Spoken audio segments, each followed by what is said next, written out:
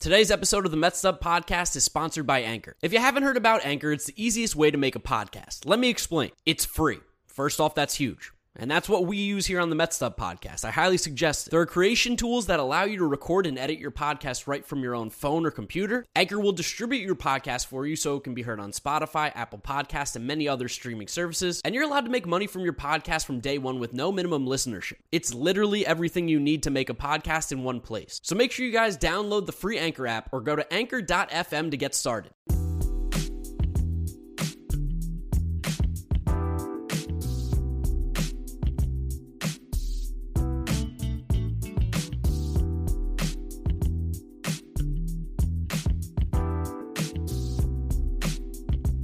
What is up, Mets fans? We are back here for episode number 32 of the Mets Up Podcast. Of course, I'm one of your co-hosts, Draftneck Mark Luino, here with James Shiano. Jeter had no range. We normally talk about every single Mets series that's going on, but right now we're in between. We're in the All-Star break. Figured it'd be a great time to go over some of the All-Star break content, a little mid-season report. We got the Home Run Derby with Pete Alonso. We got the All-Star game with Taijuan Walker. We got Alvarez and Brett Baty in the Futures game. We got prospect reports. We got the MLB draft. There's a lot of exciting things to talk about. Maybe even a little trade deadline sprinkling in there because that's coming soon. So we have a lot of things that are not necessarily Mets baseball games to talk about, but still involve that New York Mets organization that we all watch and love and ride with every single day. So, James, happy to bring you back here. Oh, I didn't do the intro. Let's do the intro. I was going to say, where's the introductions? Twice in a row. Yeah, twice in a row. You know what it is? It's like we played the Pirates. We didn't have any games. I'm a little off my game here. I'm wearing a hat because I don't have any gel. I left it at the wedding this weekend. Here's the intro you guys were waiting for. Follow us on Twitter and Instagram at MetsUp. We're doing great stuff over there, as well as subscribe to the YouTube channel, Mets Up Podcast. And if you're listening to us, follow us on Apple Podcasts, Spotify, Google Podcasts. Leave us a 5-star rating. Drop us a review. It really does help out. I've seen the ratings and reviews have been going up every single episode. So I guess when I'm doing this little call to action, it's working. Thank you guys. Do appreciate it. Now I can bring James in again for his intro. What's up, Mark? I'm chilling. It's been a really relaxing week with no games going on. Nothing really to watch every night. Besides like the All-Star game, but like, I don't know. At this point in our lives, like, who cares about the All-Star game? Yeah, especially when Taijuan Walker was the only guy. Like, if DeGrom was pitching, I think we all would be a lot more hyped. Yeah, I was happy. Definitely. I was happy Taijuan was in it. But it doesn't draw the same reaction as when Jacob DeGrom's on the mound to watch him pitch against some of the best players in the world. Definitely. Also, just the way the All-Star game is run. Not saying it's a bad thing, because I want everyone who goes to the game to have their chance to shine, but after the third inning, like, you're getting Omar Narvaez versus Andrew Kittredge, and then our guy Taijuan Walker against Mike Zunino. Like, these aren't the types of at-bats I remember when I was like a kid. These aren't the types of at-bats we get in the first couple of innings when Vlad Guerrero hits a home run off Corbin Burns. Like, there are the stars, and then there are just the guys who were at the All-Star game. And it's fine. I want them to get their shine. It was a particularly bad year for stars, I feel like, this year, like in the first half. Like, I mean, you can just even go like team by team. Like, Lindor didn't have a good first half for the Mets. Acuna got hurt, so that's another guy that you're missing. The guys on the Cubs who you normally think of, like Rizzo and Baez, weren't able to be there. There was a lot of dudes that were missing from these All-Star games that usually are, big parts of it. It was a little underwhelming, to say the least. The game was a game that I watched. It was nothing more than that. Is all of this a game that you watch? On the other hand, the Home Run Derby encapsulated me. What an evening of excitement, vigor that was. Our guy Pete Alonso, as we both predicted. Actually, did you predict it? No, I said Shohei. I couldn't be more wrong, which is just advice for you guys. If you ever hear me make a prediction, just go the other way. I thought that people were kind of shitting on him a little too much for his performance. He did, I think, hit at least like 6 or 7 home runs of at least 500 feet, which was the most of anyone in the competition. I was still impressed by what he did. He's just the guy's so tired. He's the hardest working man in professional baseball. It's unbelievable to think about the things he does on a day in, day out basis, and you throw the Home Run Derby on top of that. Facing Juan Soto, actively the most underrated player in baseball, the Childish Bambino, as that nickname has made its rounds again in the last couple of days since it was named on ESPN. Still a great show all around. Yeah, and Ohtani also had the unfortunate thing of going up against Soto, who in the overtime round went 3 for 3 on 3 pitches. That's so hard to do in a home run derby like that, especially when you're gassed like Ohtani was. It just wasn't meant to be. But Pete stole the show, like you said. I was at the wedding, so I couldn't actually watch it live. I've watched it over now that it's all been said and done. But when you sent me the message Pete won, oh my God, I was like, no friggin' way did he win it again.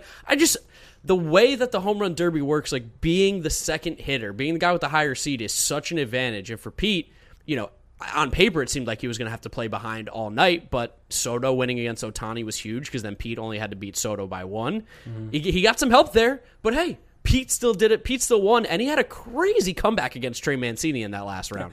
I saw it was like 30 seconds left, and he was down 10. I don't think it was that much. Truthfully, watching it live, it didn't feel like there was even like a shtickle of competition for Pete the entire night. It didn't seem like there was a moment where he wasn't going to win, especially after Ohtani wasn't eliminated. And Pete also, it's funny that you mentioned like going second is such an advantage. He talked about how much he wanted to go first and how happy he was to be going first in the opening round against Salvador Perez. He was like, I want to set the standard. I want to set the bar. I know I can hit more home runs than every guy on this field right now. And he said, I know I'm the best power hitter in baseball. So he was actually very excited to go first. But I agree with you. Going second, especially in the head-to-head round, seems like a breeze. And it turned out to be a breeze in the second round when he beat Soto, because he had like a minute and a half left when it was all said and done. And you guys should kind of chill. Save those home runs for the next at-bat. And I think this also is going to bring us into a little conversation that me and you had a little bit earlier this week, because you talk about Pete wanting to go first. He thought that was an advantage. We also heard Rob Manfred go at like a meeting. I don't know who it was with the baseball writers or whoever it was, talking about the extra inning rules and the runner on second and all this, which brought up a conversation with me and you about whether or not you want to be the road team in the extra inning rules the way it currently is in baseball.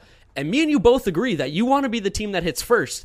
And it's very similar to what happened in soccer recently, which we're getting real crazy here with this crossover. I'll start break. But when you're talking PKs, the team that goes first, I think, has a better statistical chance to win the game than the team that goes second, because you're almost always playing from behind in PKs, and that's what it feels like with extra innings. I know you were getting into some arguments you said with people about it. Dude, my argument went into the hours of this morning. It's been like a 37-hour argument at this point. It's so ridiculous to me that someone thinks that, and this person, you know him too, his name is Eric, like he just loves to argue, and he's always wrong about things. It was very difficult for me to find statistics of how much of an advantage it is, because on Baseball Reference, Fangraphs, and Baseball Savant alike, you can't separate for innings and extra innings. You can only separate for extra innings rather than 1 through 9.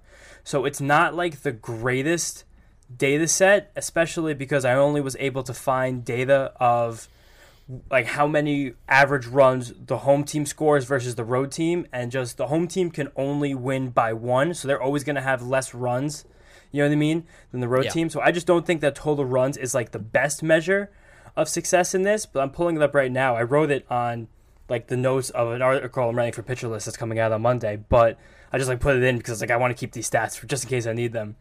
The road teams on average are scoring 2.6 runs per extra inning game, and the home team's 1.9. It just seems to me so clear that if you're the road team and you have the first shot to literally bury a game, you have the advantage, especially based on the modern baseball tenement that if you are the home team, you're burning your closer in the 9th. So that means that the road team is going out there against not a closer the next inning. And the road team, presumably, we're assuming in most baseball games, will still have their closer when the home team comes to bat, no matter what happens in the top of the 10th or the 11th. I think it's clear as day that the road team has advantage. I can't believe you brought that up. That's so weird. We haven't even talked about it since then. Yeah, no, I'm like totally about that. But you bringing it up about Pete saying he wanted to hit first so that he could like basically set the tone. Yes. It's like the same thing with the extra innings, like which comes back to that conversation, which is why I thought of it. And yeah, Pete set the tone with the home run derby.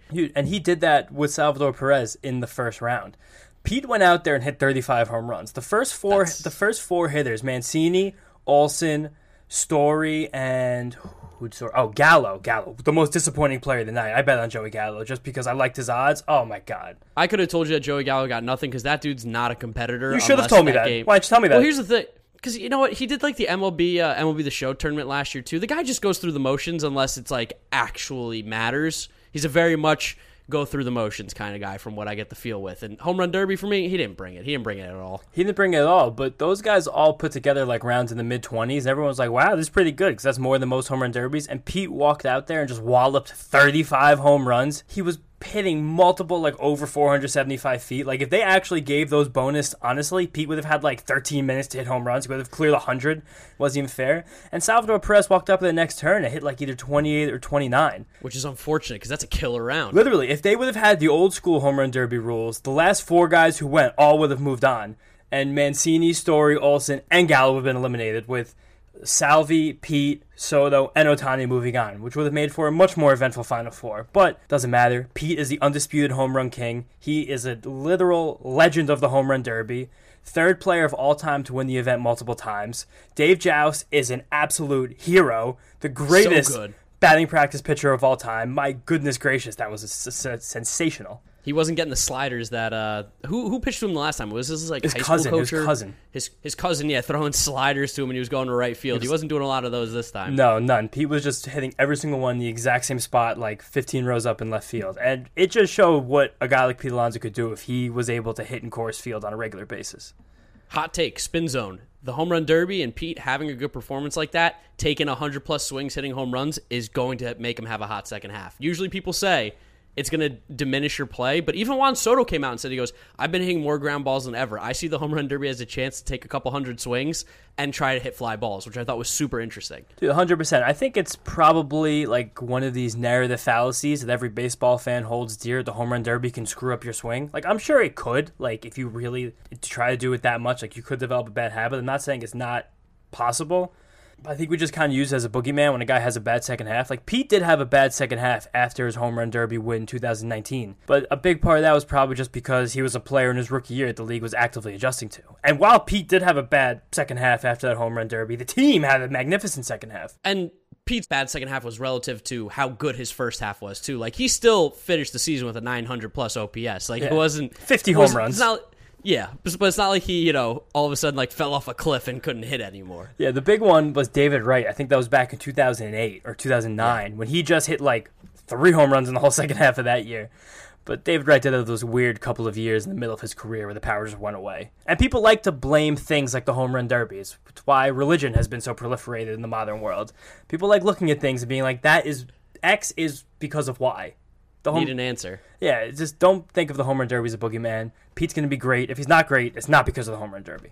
No. And there was also another event this weekend in the MLB draft that kind of, I hated that it was during this weekend. I like when it's separate because it should be its own entity. Instead, they decided to do it during the Futures game, basically. MLB, we know how bad MLB is at marketing. They botched this weekend so bad in terms of like spacing out the draft, the Futures game, and the home run derby. The draft and the Futures game not only were going on while actual baseball was going on, but also during the Euro Cup final, which you mentioned before. Like, it was just kind of there was too much sports happening.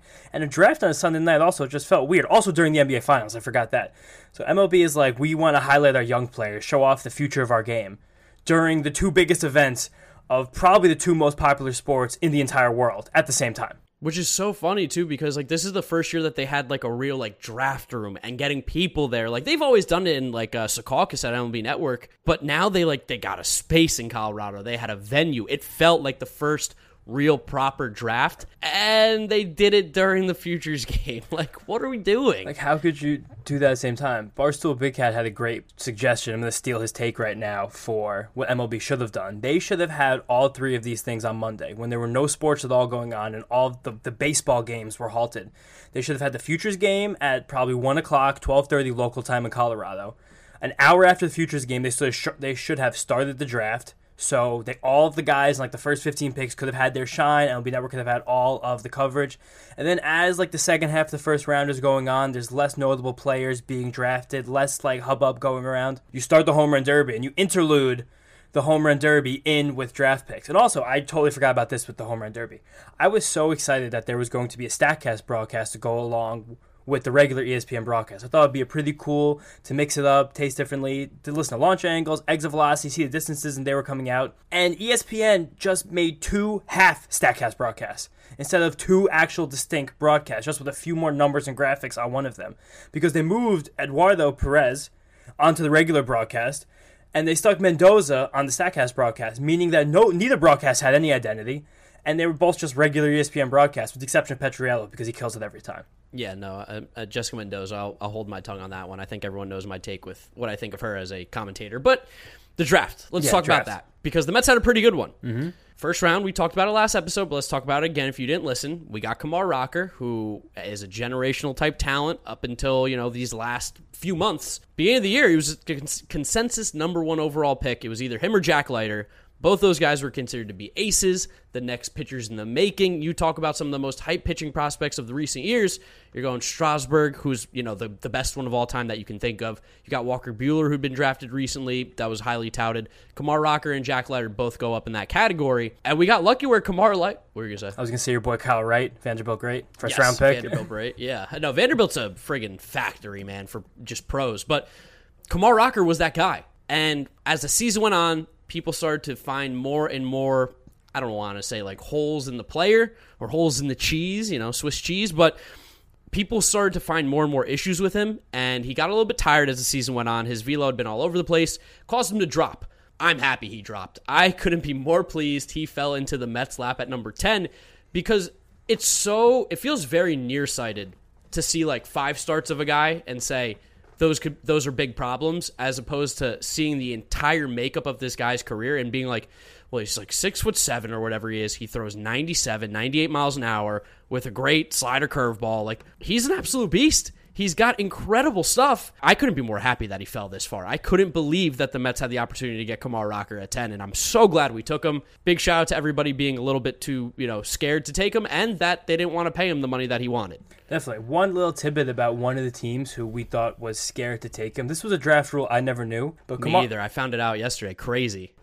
Unbelievable. Really savvy. Kumar Rocker was drafted after high school, so that would have been 2019? 2018? I think 2018 or 17, one of those years. Whatever that was. By the Colorado Rockies, either late first round, early second, somewhere early in the draft still, but people are very aware that the Rockies' pitching development is not really top of the line. I think you're probably getting much more out of a couple of years at Vanderbilt than you are getting from a couple of years in the Rockies' lower minors, especially a couple of years ago when player development even lagged a little bit behind where it is this day in the present right now. And when you're drafted by a team and you decide to go to college instead, you and your agent hold the right, and that agent is Scott Boras for Kumar Rocker, which I also learned, which makes sense why you got so much money. You and your agent hold the right to bar that team from drafting you a second time. And they did so with the Colorado Rockies on Sunday night, which I thought was an unbelievable tidbit, something I never knew happened.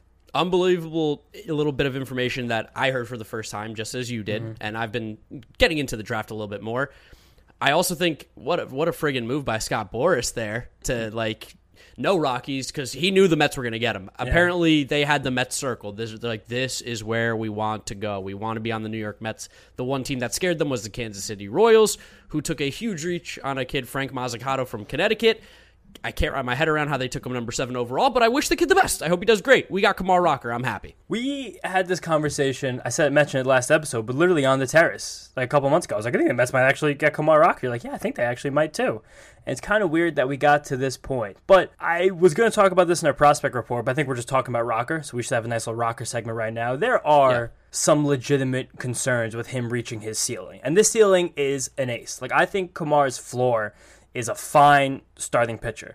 Some guy who mixes in the rotation, eats a ton of innings, has a big frame, big body, and he does great for you. When you're picking from the 10th slot, just getting a rotation piece is a win. And we have chastised the Mets for the David Peterson scouting and selection a couple years ago, but it still is a win that this guy's made to the major leagues and already killed 150 innings, whatever it's been. And he does have more stairs to climb. But the one issue with Kumar that a lot of scouts have called to concern is the shape of his fastball. Now, I've talked about this a lot on this podcast throughout this year, that you kind of want to see guys with a fastball that rides. And the fastball that rides means it has a lot of backspin, and it gives the illusion that it's going up as it reaches the batter. Really, all that means is it's not dropping with gravity as most other pitchers do, but the ball spins so much that it gives the illusion that it's rising up through the strike zone. Kumar doesn't really have that. Kumar's fastball has some arm side run, which means as a righty, his fastball will kind of just cut ever so slightly in towards the right-handed batter. Do you see the same thing as me in the scouting report, right? Yeah,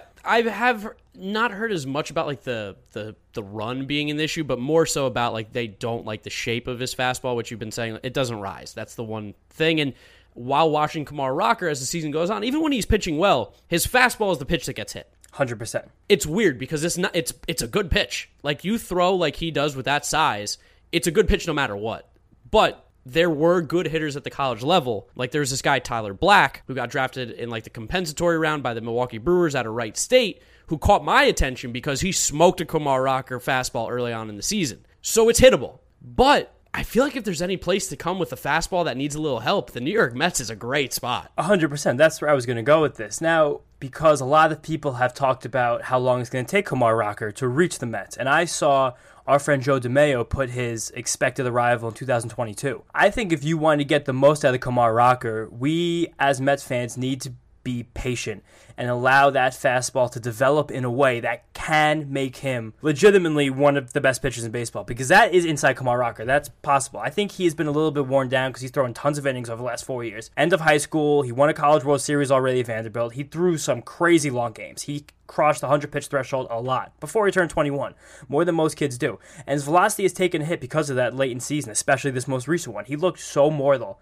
this College World Series. It seemed like he was a completely different guy than back in 2019. I think it's fair, too, because you mentioned Vanderbilt. Like, they go deep into the College World Series every year. It's like the LeBron James effect in basketball where, like, he's played, like, an extra 3 or 4 seasons because of all the playoff games. Kumar Rocker's pitched a little bit more because of all the postseason games with Vanderbilt in the College World Series. And you talked about this with pitchers just in Major League Baseball, that they're going to hit a wall at some point because they didn't get that full season. Kumar Rocker's going to be in that same boat. He didn't get the full season last year, so he's pitching on a little bit of a weaker arm than he normally would have. Definitely, and we even saw Jack Leiter have a midseason swoon this year, and it didn't affect his draft prospects similar to Kumar. And it is very important that, like I said before, the Mets fans are patient, because besides the slider, I'm assuming that the Mets go into his repertoire and basically redesign every single pitch. Like, the curveball is good. The slider and curveball are two, like, good pitches. Like, the slider is, I think, the best pitch that he has. That's what slider is incredible. It's, like, mind-numbing. Nobody touches it. Nobody hits it. And the curveball is really, really good, too. Changeup only works because it's his 4th pitch, it's his worst one, and you still have to be wary of 97, 96, wherever he's coming at you with. But they're definitely going to do some retooling with him. The mechanics, which is really nice to hear, aren't really a problem, because you can get a big guy like this. He's 6'5", 245. You get worried about the mechanics. Pretty clean mechanics, not much to tinker with there. But we have a guy that has such good guts. Again, like top 5 talent arguably in this draft class. Arguably one of the top college pitchers in the nation.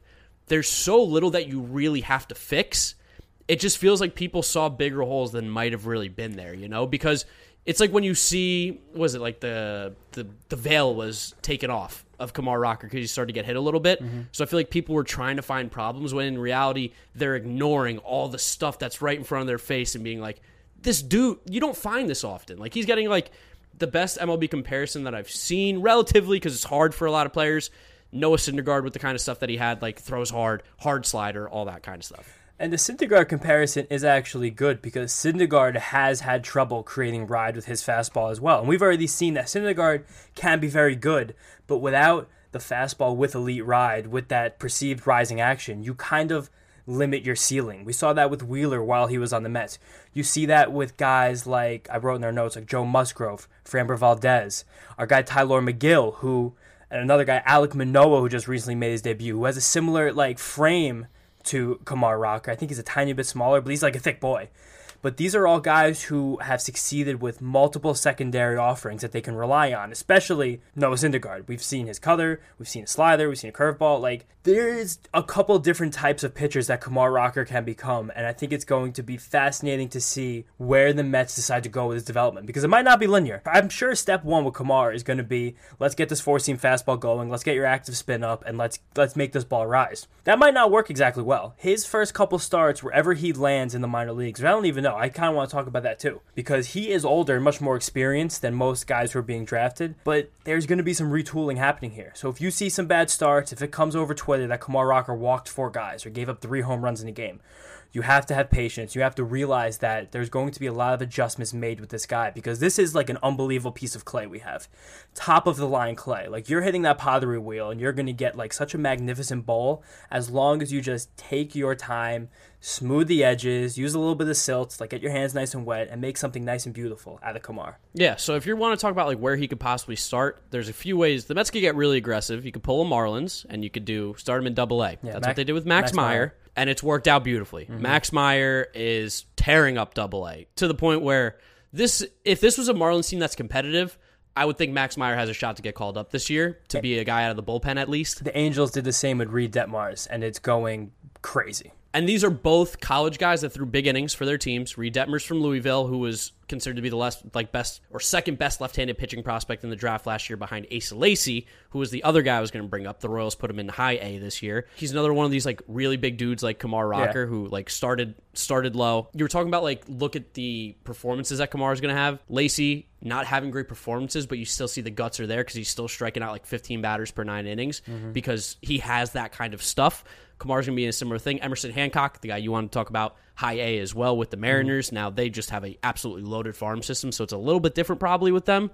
But I would think that he's got to start in what? Brooklyn's our high A, right? I would probably assume that. I think maybe St. Lucie, just because that's where the Mets have their training academy. So I think that it would just be logical to give him like a month down there, and then if he dominates or he at least shows the signs in the offseason, you put him right to Double-A next year. And if he does still need like a little bit more seasoning, then you send him to Brooklyn. Yeah. I just think that there's going to be more work done with Kumar Rocker in the lab than on the field at first. And there's probably a lot of baseball fans that sounds kind of weird for, but this is the way the game is going. This is the way player development works now. And I think that Kumar will stand to benefit a lot from the type of like high level informational training that the Mets are going to give him. You got to remember that we don't want Kumar Rocker to be where he's at right now. Where he's at right now, he'd be a very serviceable starter at some point in his career. Kumar could be a high leverage reliever tomorrow for the team. Yes, but we want him to be that next ace, next guy to come up with Matt Allen and JT Ginn, who we're going to talk about in a little bit here. We want those to be the next three-headed monsters that the Mets got in the pitching rotation, so we gotta treat Kumar right. We don't want to rush him up. There's no reason for it right now. He's not needed just yet, which leads us, I think, now into where does he go in the ranking for our farm system, because we got Alvarez, Mauricio, Allen, Beatty, PCA, top 5. Where do you think Kumar drops in your eyes? I have an idea where I'm going to put him. I'm interested to see where you go. For me, I'm ranking Kumar as our number 3 overall prospect and our number 1 overall pitcher, just ahead of Matthew Allen because I want to see how he responds to the Tommy John surgery, and ahead of JT Ginn because he's really only just starting to come into his own. And these rankings are always going to be fluid. These could be completely different at the end of just this season. But I think the combination of ceiling and floor on Beatty and Alvarez, and that just comes from being position players, especially Beatty, because I think those are the two who are going to be contested. Those are the two who are right there next to each other. Beatty, no matter what, seems like he's just going to be a very competent major league hitter who plays an adequate third base, and eventually when now the DH is probably going to exist next season, like he will have a major league role very soon, and you can't really shake that. And his ceiling will be like a 35-ish home run power threat with an average that doesn't kill you. That alone right there, just that ceiling combined with floor, just will put him ahead of a pitcher who I think still has a very wide range of outcomes. Yeah, it really depends. I think you're probably going to see it all over the place. I think MLB Pipeline's going to put him 2. I think that they're going to just, they love to hype up prospects, like especially draft guys in the top 10. They flooded the top 25 last year with top 10 guys last year. And I think that this draft class has some better arms sometimes. So I think Kumar will probably go to 2, and then Beatty 3, Allen 4. I mean, that's a pretty good top 4 right there, though. We're feeling good right now. The Mets' top, 6 or 7 in just about 18 months has gone from something that we were like, to one of the probably more coveted systems in all of baseball. It's interesting how Khalil Lee came over, from that Royals trade and went, right into number 7 to begin with, and this guy's probably going to be, outside the top 10 as the season goes on, just because, we have had so many risers and so many, additions and guys that we got more out of, which is always a great thing because we're so used to Mets prospects kind of just kind of shit in the bed a little bit. We're a little bit different now. Desmond Lindsay. Oh, dude, don't even, come on, please. Why you got to bring up Desmond Lindsay? We got to go through. Eddie Coons, another big right-handed pitcher that turned out to be nothing. That's gross. The list goes on and on. Yeah, but this is a new age in Mets world, and another reason why we don't have to rush Kumar Rocker like some other teams might be doing with their pitchers, because we have money. We can go get pitchers. We'll buy a new pitcher. We'll buy 2 new pitchers. Doesn't matter. This isn't going to be a free agency preview because we have a whole second half of baseball to play. But these guys are prospects for a reason. They need to develop. They're not finished products. Besides, maybe Jack Leiter will probably be in the major leagues next year. It's going to take a while. It should take a little bit of time. If it doesn't take a little bit of time, that means he's just so sensational that we can't hold him back any longer. That'd be a great thing. But just don't think about Kumar Rocker for 6 months. All Mets fans. I know you're going to want to. He's very popular. It's going to be on Twitter a lot. Put him out of your head. Look how long it took for the Dodgers to call up Dustin May. Tony Gonsolin, like a lot of those guys that Urias. are now like, Urias. They babied him forever. It took Urias 3 years in the major leagues to actually get near his potential that he's reaching this year. And he even is that big thick boy like Rocker. And him and Dustin May, they needed completely new fastballs to reach their potential. And you saw a glimpse of it with May. You're seeing it this entire season now with Urias. It takes a long time with pitchers. It takes so long with pitchers. Pitching prospects take a billion years to develop. Jacob deGrom is reaching his ceiling at 32 years old. Yeah. He was drafted 10 years ago. Max Scherzer's having his best season, arguably, at 35. Yeah. Adam Wainwright, he's 40. Best season of his career. Pitching doesn't make sense. All you got to know is that it takes time. It takes time. You got to let them marinate a little bit. And then some of the other draft guys that the Mets took, second and third round arms. It was a very arm-heavy draft. We went Calvin Ziegler and Dominic Hamill. Dominic Hamill out of Dallas Baptist University, DBU. And Calvin Ziegler is a Canadian fella up north, but he went to some school in Florida, I think, for high school as a prep guy. I know you were really doing your research onto these guys. I looked through them quickly. Hamill reminds me a lot of how Lucas Giolito, Robbie Ray throws, real short arm action kind of stuff.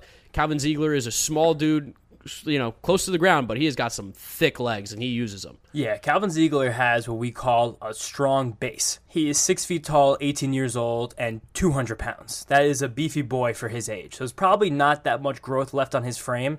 So he's probably maxing out his velocities at right now, but he will sit the mid-90s, and he can touch the high 90s. Both of these guys, Hamill and Ziegler, are analytical darlings. They're both high spin, high ride, high rise, four-seam fastballers, which the exact opposite we're talking about Rocker, we got with these two. There's no telling exactly how high they're going to go. The secondaries are a question mark for both of them. Hamill does have 4 pitches, but I read a scouting report on Fangraphs that his slider and curveball, while having a lot of spin, look basically exactly the same. But because they have so many RPMs already, small adjustments will probably allow them to move differently, become separate. He's a guy who's, while only throwing 92, 94 miles an hour, can be projected as a mid-level starter. And Ziegler's a guy I'm really excited about. He doesn't have really a secondary that he can hang his hat on right now, but the fastball is explosive. Touching 97 as an 18-year-old who has never, I don't know what the high school baseball scene is like in Canada, but I'm assuming it's not all the way like America. I don't know what I know that there's actually a lot of really good baseball players in Canada. I want to say the club scene, AAU baseball is actually very strong up there. I don't know about high school baseball. That I know nothing about. Basically, the fact that Ziegler only did have 1 year at a real American baseball academy, and he already has these type of physical traits, I think something Mets fans to be excited about. Both of these guys getting into the system at relatively young ages. There's going to be a lot of development to have there. Again, be patient, but I think that there's a good chance at least one of these guys hits. I think what's really interesting about Ziegler, too, is that when you usually get these smaller pitchers, excluding Jack Leiter and Bryce Jarvis and these kind of different upper echelon guys, when you start talking about second and third round picks that are these smaller pitchers, you're usually not getting a guy who already sits in the mid to high 90s. That's not something you typically find. You usually find a guy who's sitting 91, 92, really good control, 4 pitches. Ziegler's a little bit of a different mold here. He's a guy who throws hard, doesn't really have the control necessarily, and doesn't necessarily have those second pitches, but they like the guts of him. And again, he has the fastball that we covet. One of the reasons that Jack Leiter boomed so much this draft season, along with all of his crazy stats, his skills, his stuff, his repertoire, he has that fastball. You don't have to do any development to that fastball, and you can just focus on those secondaries. If you're in a laboratory focusing on secondaries, it'll probably come as long as you're a hard worker and you're with a legitimate organization. Ziegler definitely seems like a hard worker, and the Mets are definitely a good organization. The same goes for Dominic Hamill. I was very excited about both of these picks. I think, especially because the Mets kind of had to shoot under slot because of how much money Kumar Rocker needed to be signed, these were 2 very high upside plays and allowed the Mets to really have what I think was one of the best pitching drafts in all of baseball. Yeah, the Mets did something really interesting this year with their draft is, of course, like you mentioned, they had to play a little bit, I don't want to say safer, but as you mentioned to me before the podcast, they went after guys who almost had down years, but had been somewhat, I don't want to say coveted before, but people were interested in them before. Christian Scott, reliever out of Florida, really strong arm, not the best year. Florida baseball in general kind of just had a shit year. They got a lot of college arms. They took this guy, Mike Vassell, who the story was, I think, 3 or 4 years ago when he could have entered the draft out of high school, got some really bad info and was like, don't take it. You're going to get more after you go to Virginia. Went to Virginia, didn't really perform that well, but he's got some stuff too. They drafted a lot of really big, strong dudes that are pitchers out of college that at the absolute worst looks like they can make an impact in the bullpen at some point, in the near future. Definitely, and we have to give some credit to just the Mets scouting department because the last handful of Mets drafts have been unbelievably good. We've had a lot of talent coming through the system pulled from the drafts. I'm sure we've cleaned house in between, but I would hope there's been some holdover because damn have we made some good selections in the middle rounds of recent drafts. And I don't know, I think there's a lot to be excited about. Thinking about Christian Scott too, he's been a high leverage reliever in the SEC already. He throws mid to high 90s. He had not an awful year, but he really tailed off in the second half. This just seems like a great buy low opportunity. The Mets bought low, it feels like, at every single pick almost. Yeah. Like, even Kamaru, you technically bought low because he dropped to 10, and this was supposed to be the number one overall pick. The Mets took guys with the upside that we know that their pitching department can probably get out of them, but right now their performance didn't necessarily show it just yet. And that's what we've been begging the Mets to do with just players in general, specifically you with Ryan Cordell last year. You're like, I'm just wishing the Mets would find some guys that do this one thing really, really well and try to make them into what they want it to be. Stop taking like these old dudes that we know are on their last legs of their careers. Get the guys that do something well, something. And it seems like they picked at every single spot a guy that had something that made sense. Definitely. This was a call to action that we've both been making all season, that the Mets are one of these organizations now who gets more out of guys rather than less. So you can take more risks. You can get more risky types of players. I just said the same thing twice, but I'm trying to really hammer home what I want to say. We're going to be able to elevate players for the future. So higher potential with higher risk is not necessarily a bad thing anymore with the Mets. No, it's going to be really interesting to see how these guys play out. I'm going to be keeping a close eye on them, of course, because I love to, invest in cards and check out how the Mets farm system's doing. And if any of them start to do well, we will keep you posted. We always do. Every midweek episode, we do our prospect report. So, make sure you keep listening if you're interested to see what these Mets draft picks are going to be doing over the next few weeks. A Mets draft pick from last year, though, who kind of went under the radar, JT Ginn, JT Tangeray, as you like to say, which I think is a fantastic nickname. Me too. Coming off Tommy John surgery, he's looking really good. And I think this is why the Mets played it safe a little bit last year with their picks. Pete Crow Armstrong was a good one, but then they took some other guys for the absolute minimum so that they could pay JT Ginn. And it looks like it's going to work out so far. It really does. And if anyone out there invests in cards, if anyone out there is in deeper dynasty leagues, this is the time to get JT Ginn because the hype train has just started to roll and it's about to leave the station. He's coming off the best start of his professional career last week at St. Lucie. He threw 6 innings, struck out 10 batters, no walks, no earned, only 4 hits. And most importantly, out of that entire stat line, he topped out 96 miles an hour, the hardest ball he's thrown all year. This is a stud in the making. He lost a year of development due to Tommy John surgery. The Mets took a gigantic risk, and it already seems like it's going to pay massive, massive, massive dividends. He has it all going on. And I think this, to go back to the draft, weirdly builds into Gunnar Hoglund from Ole Miss being drafted in the first round by the Blue Jays. He got Tommy John to end the season, so he's going to miss an entire year as well, kind of similar to JT Ginn. Teams are not showing that they're as scared anymore about these arm injuries because we know this surgery is getting better and better every single time it's being done. You can find a nice diamond in the rough here, and the Mets might have done it with JT Ginn. He was really, really good in college, but the injury scared everyone. Now that he's healthy, we're getting that same player that people were freaking out about just a few years ago. Yeah, definitely. And people do always say the first thing that comes back after Tommy John surgery is your velocity because guys are just so geared up and they want to throw as hard as they can. And that has now basically all the way come back with Ginn. It's crazy that we're calling him Ginn the whole season. His name was really Ginn, but I do just love JT Tangeray. That really rolls off the tongue as long as we can get that branding. I'd love if we could be sponsored by Tangeray. Wow. Yeah, God. Tangeray, hit us up. Someone's got to be working for an alcohol company. Yeah, us and Snoop Dogg. But the thing that he had been lacking, and we'd mentioned this on previous prospect reports, was control of his secondaries. He's a fastball slider guy. He's working on the changeup. I haven't heard that many reports of whether it be good or bad yet, but I'm assuming not because I haven't heard about it. Having these types of strikeouts with no walks in their game means that slider is there. It's active. Even in low A, you're not going to strike out 10 guys with no walks with a 95, 96 mile an hour fastball. You're still professional hitters. Some guys can at least make contact with that pitch. If that slider is doing what it does, like this guy's floor just continues to go up and up and up and up, and once that changeup comes along, 96 coming in, sky's the limit. Doing really good. On the pitching side, I feel like that's kind of all we really got, though, from the minors. That was all I had. It's been the pitching. We don't have that many great, exciting pitchers down low right now. Which would explain also why we went so pitching heavy in this draft, trying to find somebody to take over. It all makes sense.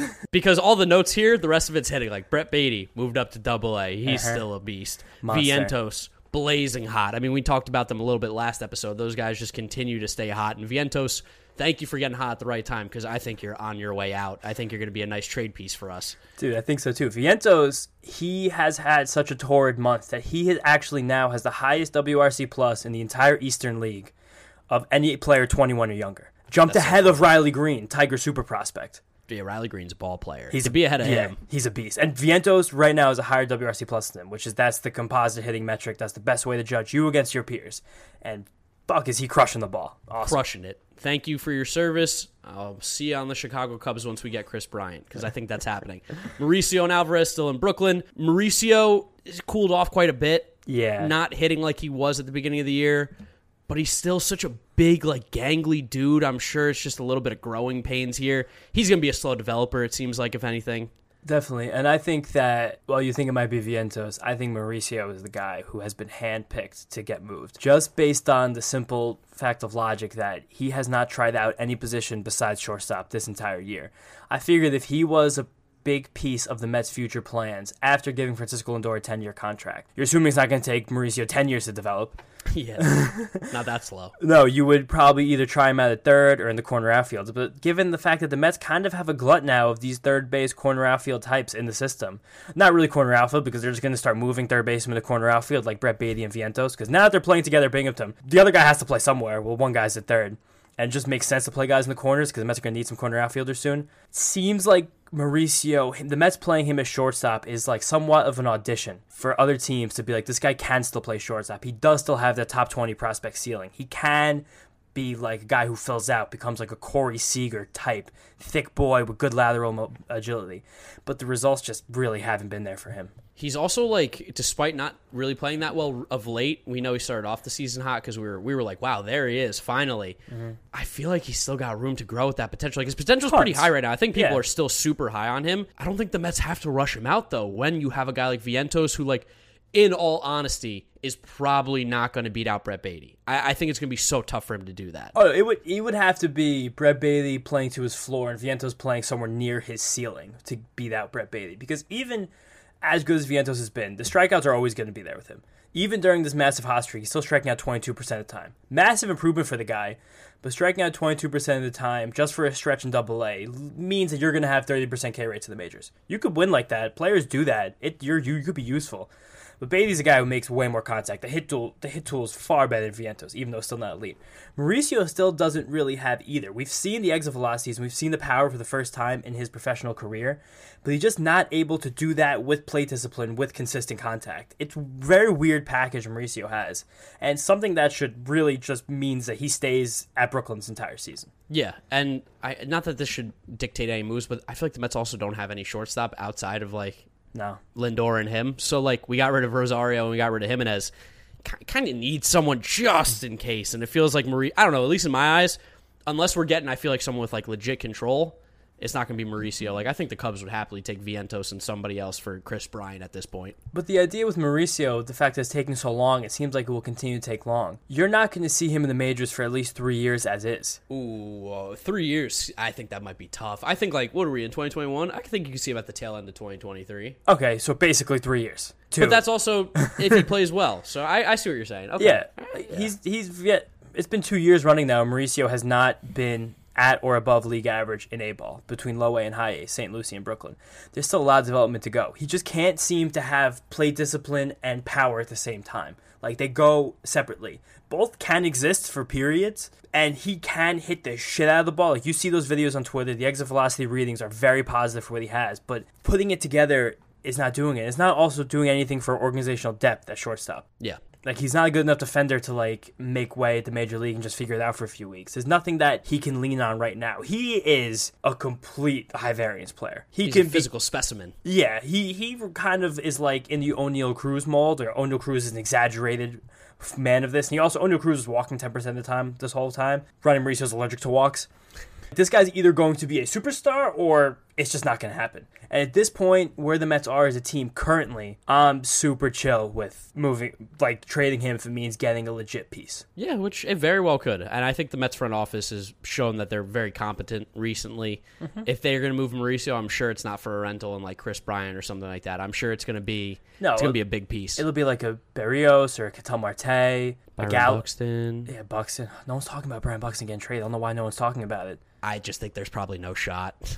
He's gonna be walking next year anyway. I'll just sign him, I guess. I think people also get a little scared about Buxton, where he's just like he's got glass bones. He's part of that. He does have glass bones. A ball touches him and he's hurt.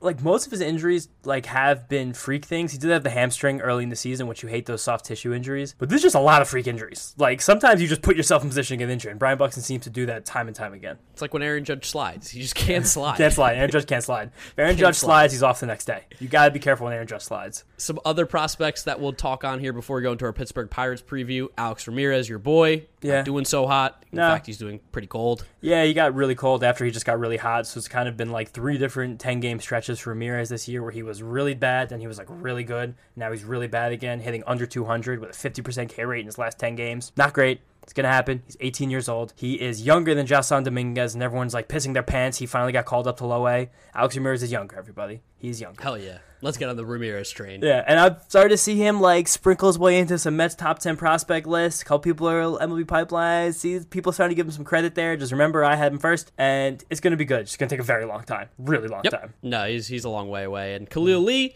maybe a little closer than we thought. He's stuck in that group of the 4A players that a lot of guys are in right now, where he tears up AAA and has seemingly actually no clue what to do at the major league level, as we saw in May. We know he's not that kind of player, but we also know he's not the player that we see in AAA.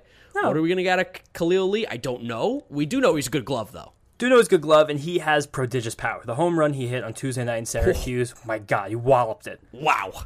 Crushed. You heard that thing in Ithaca. He's like got the Franchi Cordero syndrome a little bit, where it's like he does everything that you see in like a vacuum and you go, holy shit. Yeah. But then you see the overall player and you're like, there it is. He swings and misses 50% of the time. That's kind of been Mauricio too these last couple weeks. But God, you see Cordero's been working out there at first base of the Red Sox? They're trying to find any possible way for him to get into a lineup, and they're dying to get him up. But yeah, this isn't a Red Sox podcast, it's a Mets podcast. No, let's talk about the Mets. Let's talk about the Pirates preview. Yeah, we've talked this whole episode about the Mets minor leagues and Mets draft. We have a big second half coming up. We've gone 40 minutes about nonsense, basically. Let's talk about this team, because we are about to go the fuck off. We have to. And we always, I feel like recently have been playing well in Pittsburgh. Like the last few times that we've been there, I feel like we smack them around because, well, they're the Pirates. Let's do that. Let's go in there and smack them around. We got our 3 best pitchers going.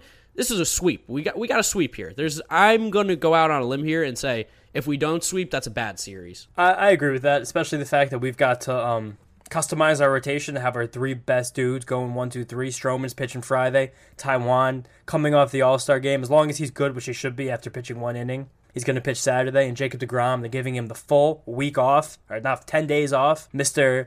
Diva over here. But I think they're kind of moving deGrom back because he's going to line up to pitch like bigger games now that he's pitching this Sunday. He's going to pitch Friday night at Citi Field against Toronto. He's going to pitch at the middle game of our 5-game series with the Atlanta Braves that spans Monday through Thursday towards the end of July. And then we're going to catch him for a Phillies game, a Friday night in Philadelphia if all the schedule lines up right. And then another game against the Nationals afterwards. So it seems like the Mets pushed deGrom back a few days to give him the rest he deserves, of course. And also so we make sure we have him for some important divisional bouts coming up. Yeah, I mean, we don't want to look too far ahead because we kind of almost seemingly did that with the Pirates series, and what do you know, we split with them the first time around, but there's just absolutely no reason we shouldn't just shit down this team's throat. They're not very good. We're better than this team in every facet of the game. You got to win, and something that's going to help us hopefully win is J.D. Davis is coming back. Yeah, forgot about him. He's been tearing it up in the minors in his rehab games, so that's good to see. He's a good hitter. He's a really good hitter. This team needs a right-handed bat, and I think they're going to want to get a load of J.T. Davis. I said J.T.? I was thinking about J.T. Ginn, Tangeray. Yeah. They want to get a load of what J.D. can do before they really dive headfirst into trade negotiations. Which, you think just to get weird here, you think JD could be a part of a package if we're going to get a third baseman? I think probably. I think if not, this is kind of going to sound crazy, but I think JD is like low-key. If he has not a good second half and he proves he really can't play third, low-key a non-tender candidate in the offseason. Interesting. The Mets are beginning to have such a crowded roster of guys who do very similar things. Maybe JD can find his soul back in the outfield when we need him at some point, even though we know he's not very good there. He did not make the jump on defense that Dom has. But this team, at the end of the day, needs a right-handed power bat, and JD will provide that. I don't want to look too far ahead. I want JD to play well. Yes, no, definitely. And I think he will. He's a good hitter. He's only ever mashed when he's been a part of this New York Mets team. So it'll be good to add him back into this lineup with Nimmo, with McNeil, with Alonso, with Dom Smith, with Conforto, who hopefully wakes up in the second half. McCann, I forgot about Francisco Lindor. That guy exists. He's been hot. He's pretty good. OPS above 700 finally for the year, which is not good, but hey, it's a step forward in the right direction. He's been one of the better offensive shortstops in the league the last month and a half. So top 20 WRC plus in baseball over his last 40 games. Yep, and you saw the SNY article by John Harper. Did you see that? I saw you tweet it, but I don't want to give SNY's journalists any credence. Well, it'll be our bad Mets take since we haven't done that in a little bit here. He gave grades for the big players on the Mets. Jacob deGrom obviously gets an A. He gave Francisco Lindor a D, which I think is extremely harsh. And he gave Luis Rojas a B, which I also think is harsh. B plus. I still think that's harsh. I think it's Rojas harsh too. Deserves an A. And people were like, "You think Rojas deserves an A?" I'm like, hey, tell me why he wouldn't.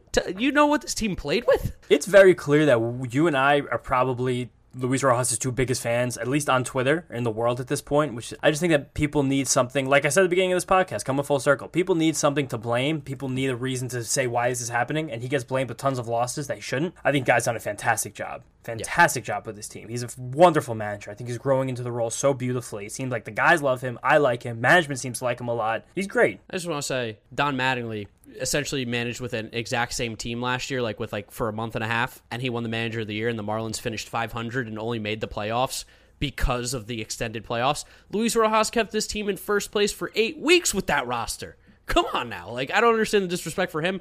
And with Lindor, the D grade is just so bad. He's elite defensively abysmal. Still. And even though he's not giving you the traditional numbers that you want, and his OPS is still a little bit low, he's had a great month and a half. He's still getting on base. He's still making an impact on this team. D is a negative impact. An incredible impact. Francisco Lindor is top 3 in Baseball Savant's metric OAA on the infield. He's getting to everything. He's made a couple bad throws, or at least he did back in April and May, and my dad said he's not ready for New York, but the guy is so good in the field. He's been the steady contributor in this lineup all year. While he wasn't always hitting, he was always getting on base. He plays baseball the right way. He's gotten tons of clutch hits, which some Mets fans completely forgot all the clutch hits he's gotten, which is beyond me. It's really egregious to think about, but A. Not A. B. Francisco Lindor is a B. I said I'd give him a C just because we had higher expectations, but I felt like D was just bad. Mean. And I also heard people were like, the contract. With that contract, you expect her. I'm like, he's technically not on it yet, so that doesn't actually even matter. Still on the arbitration. Baby. Let's nice. go. Good call. But anyway, I think that's where we're going to wrap up this episode here of the Mets Sub Podcast, episode number 32. Thank you so much for listening, guys. Do appreciate you. If you're listening to us, Apple Podcasts, Google Podcasts, Spotify, drop us a 5-star rating if you enjoy it. Drop us a review. It does help us out. Follow us on Twitter and Instagram at MetsUp, YouTube channel Mets Sub Podcast. I'm your co-host, Draftneck Mark Luino, here with James Shiano. Jeter had no range on Twitter. Follow us both there. I think that's where we're going to wrap it up. Guys, see you next time after this Pirates series. Hopefully a sweep. Peace out. Big second half coming. Thanks for listening.